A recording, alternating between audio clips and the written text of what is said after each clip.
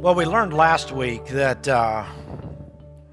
the man Jesus could sleep through a storm. And I appreciate much feedback, really, from the message last week. I was struck by, even though the story was so familiar, how it made a difference for many of you who are feeling the storm.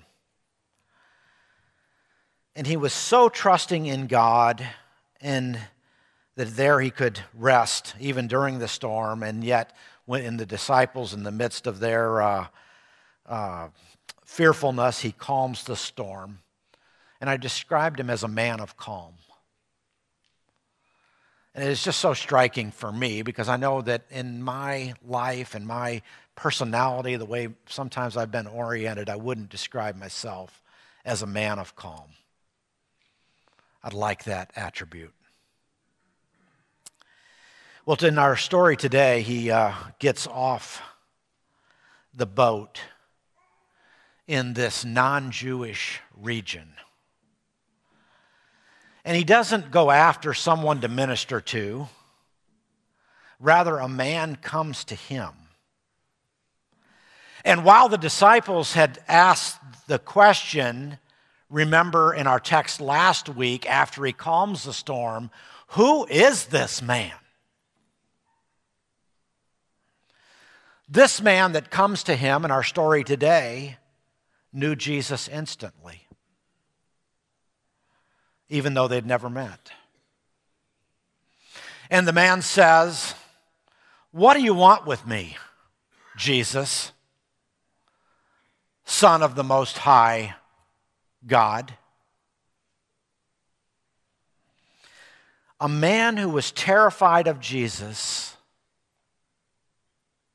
yet also needed the Savior's calm. Now, the man was quite a personality. You might remember some of the details from what Kurt just read to us. He had no home. He had no clothes. He lived in the cemetery. That would have been pretty well off-putting to everyone. Running around naked. Just highly unusual and disturbing thing to do. And the man possessed demons. The demons weren't friendly or cute like Casper the Ghost or the Minions in Despicable Me. These demons, these evil spirits are many. They're legion, equivalent to several thousand soldiers. And while demons feel like a mystery to us, imagine the demon as evil spiritual soldiers that took over in this man's life. And even though he had been tied up, as an indicator of the strength of the evil spirit, he had powerfully and violently broken his chains. And not surprisingly, one of the results of allowing evil to take hold in his life or in your life, social isolation. And Jesus commands the spirit to come out of the man, just like he had commanded the winds and the waves in our story last week. And just as he had demonstrated authority over the winds and the waves, he now demonstrates his authority over the demons. The demons possessed by the man were sent by Jesus into the pigs. And we could talk about that one for a good part of the day. So it's kind of a quirky bit of Scripture. But if you could take a moment to think about this, these pigs are everywhere. Of course, it's a non-Jewish area, and that this would be a appropriate for them, but maybe not so much for the Jews. And the pigs went rushing and squealing down the bank. And you can see them, if you will, thrashing in the water. The scene is vivid, it is hideous, it is chaotic, and it results in mass carnage. As pig after pig died in the lake, and one writer described it as plunged involuntarily into the abyss of the sea.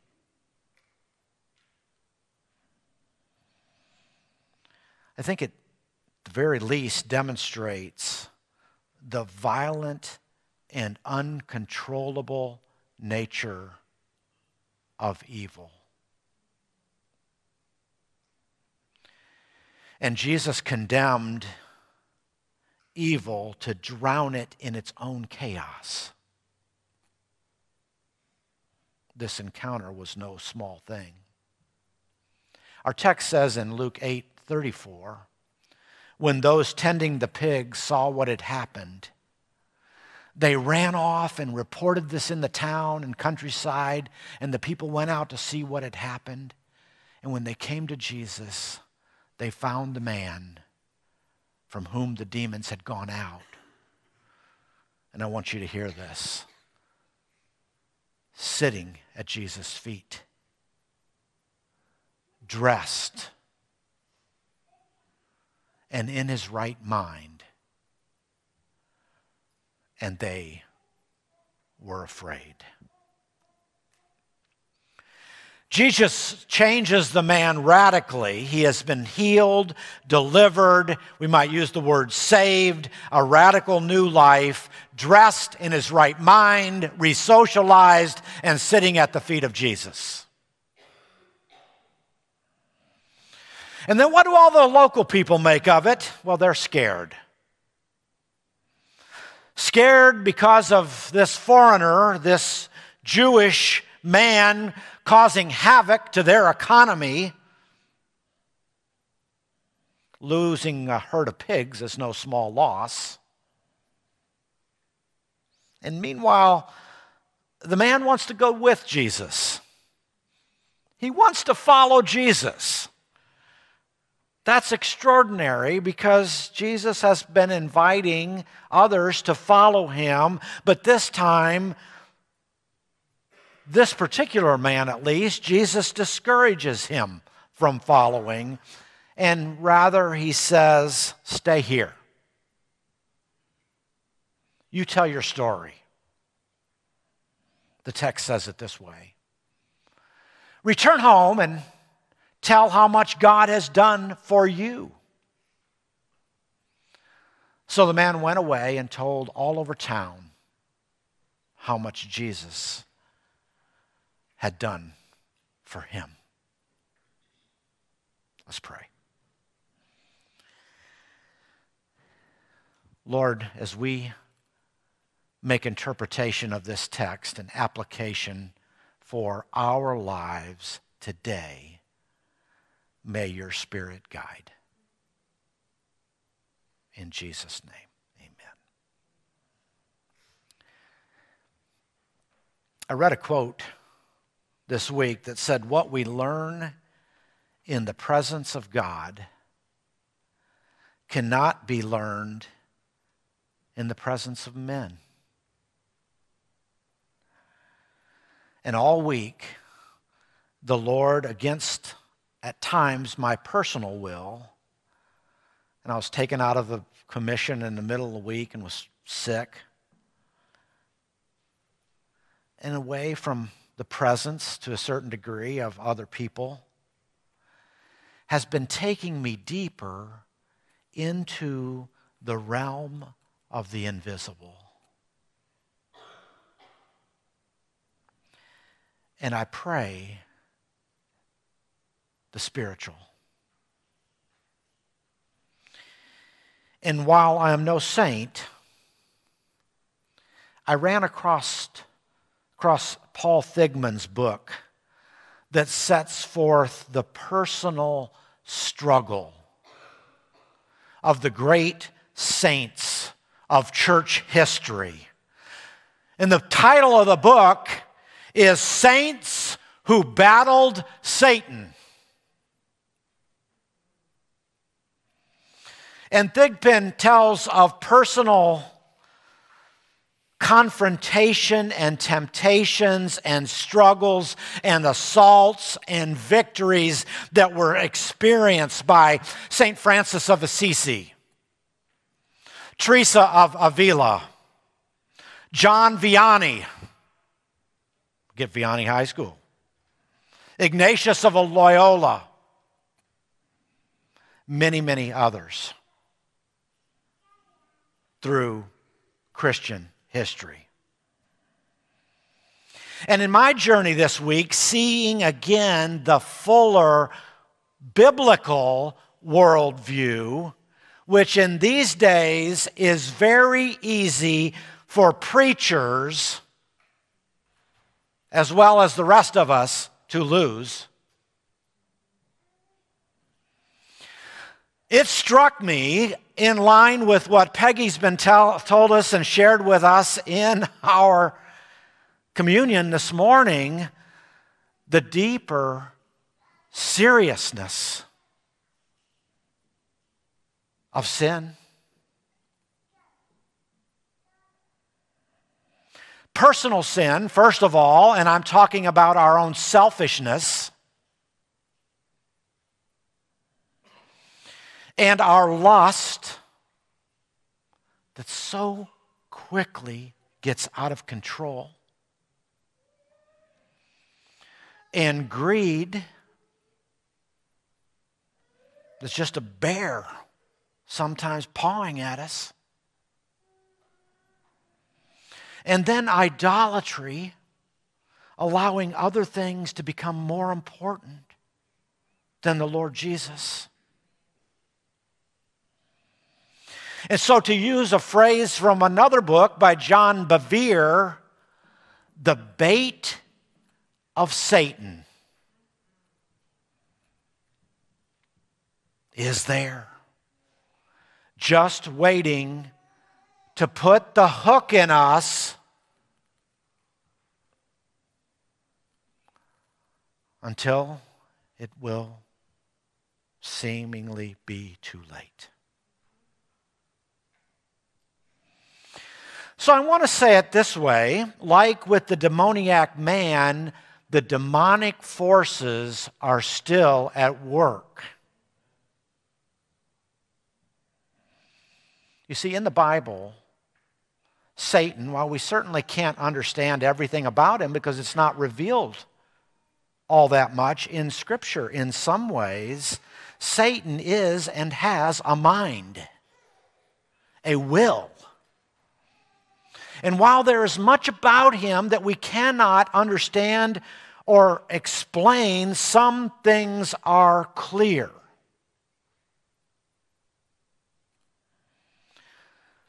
The devil, to use another name for him, is in the business of destroying. Destroying lives. And it could maybe is put no more simplified way than John 10:10. He comes to kill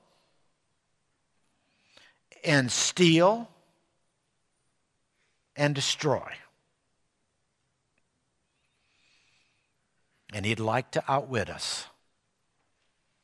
2 Corinthians 2:11. So we must be aware of his scheming.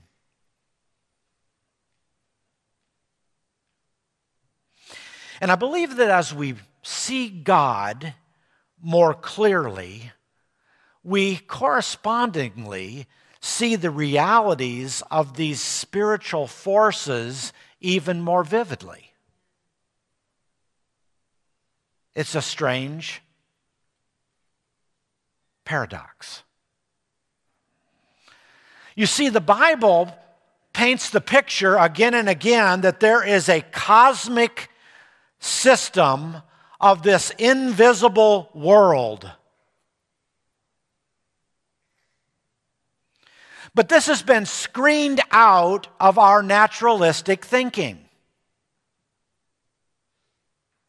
Most of us are materialist. We see only in terms of our senses. So we do not notice and we do not see and we do not speak of this world that the Bible speaks of, a world marked by a passage like Ephesians chapter 6 and verse 12. For our struggle is not against flesh and blood, it's not, but against rulers. Is he talking about rulers on earth or rulers in heaven? Against authorities? Against the powers of this dark world, against the spiritual forces of evil, where? In the heavenly realms. Here's my question. I was asking myself again and again. Do we better understand our world by screening out these realities or seeing the world as the Bible sees it?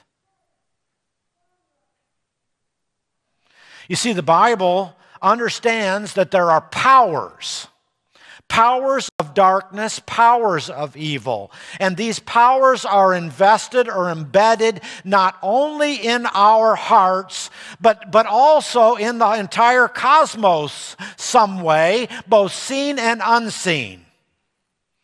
I would suggest that they are in our systems, they are in our institutions, they are in our corporations, they are in our legislation, they are in our culture.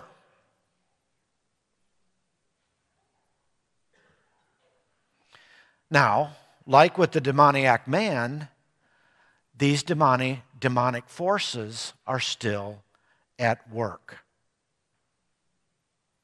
Let me give you a little quote from the Chalmers Center website. And the Chalmers Center has been set up to help churches particularly tackle the problem of poverty in this country. But I want to just read a quote.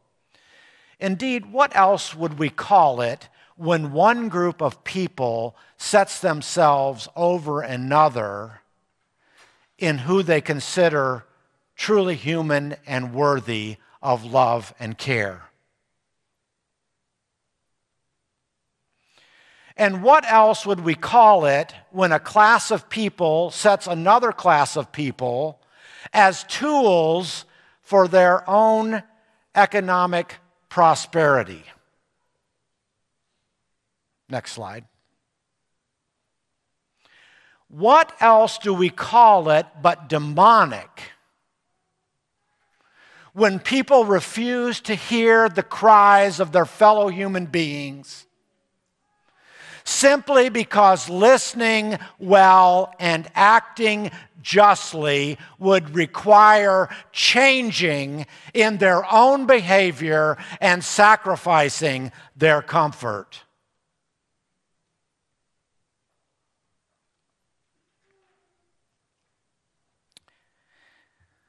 It seems as though, to me, the recent death of Tyre Nichols in Memphis is a shocking illustration of how something right, law enforcement, policing, can go so quickly wrong. And it's not as simple as somehow reducing it to a bad apple, but a system that is bad. A cultural, systemic abuse of power.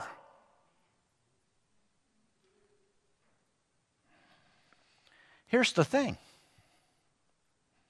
We can often see this so clearly in the other. But it's so hard to see this in ourselves. We see it in Nazism. for instance. But we have a much more difficult time when it comes to racism or classism or sexism.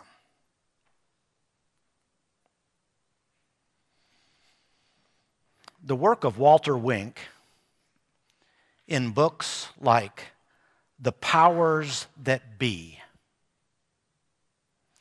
give a smidgen of insight into how these powers work in our society. And if we look with a desire for justice and the heart of Jesus, we too will see with the eyes of God and can begin to act upon what we see. For it is this man of God who got off the boat determined to love all.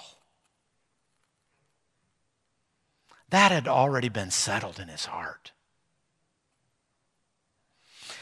So when there's a crazy, naked, isolated, combative, fear-invoking, self-mutilating tormentor from a different background and a different culture, he sets him free.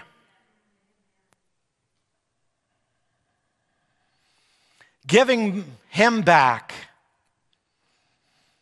his body, his mind, his emotions, his spirit, his family, his neighbors. That's a story to tell.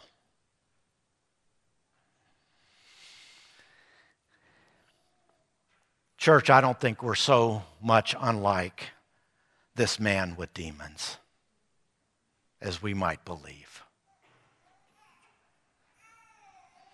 We need at least two things. Number one, more than to try to be good, more than to try to skate along in the patterns of this world. If we think we're already pretty good, try to be better, to somehow help ourselves,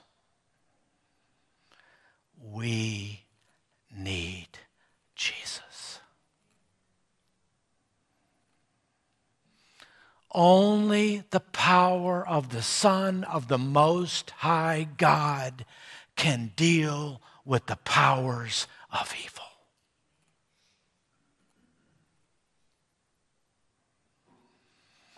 We need God's grace to change us from the inside out, to be converted. We need to admit the way sin has or is possessing us and is shaping us, the ways that we are being corrupted, and throw ourselves again at the mercy of the God who can calm our soul and thereby change our neighborhood. We need the power of the Son of the Most High to set us free, just like this man. And then we need to pray to Jesus, to pray to the Son of the Most High. I saw it again and again this week. From the early church to the Christian saints throughout history to fighting spiritual battles today, if we want to be something and believe something more than, as I said to the Bible class last Sunday, the parenting class up on the fourth floor, MTD, moralistic, therapeutic deism. If we want a deeper biblical faith, something deeper than MTD, we need to be in prayer. We need to be in prayer.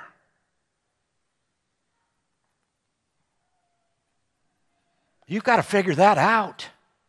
You have got to figure that out. I'm not talking about just saying a prayer before a meal. I'm talking about wrestling with the Lord.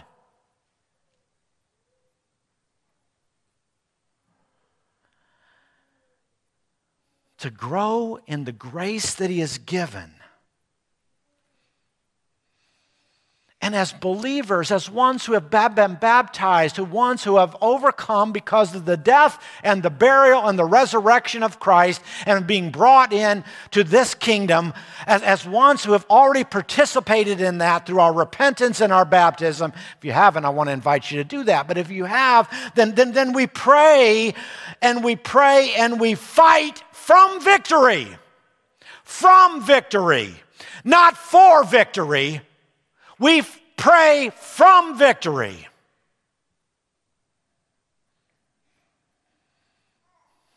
Only Jesus can calm the storm on the outside and the storm on the inside of your heart.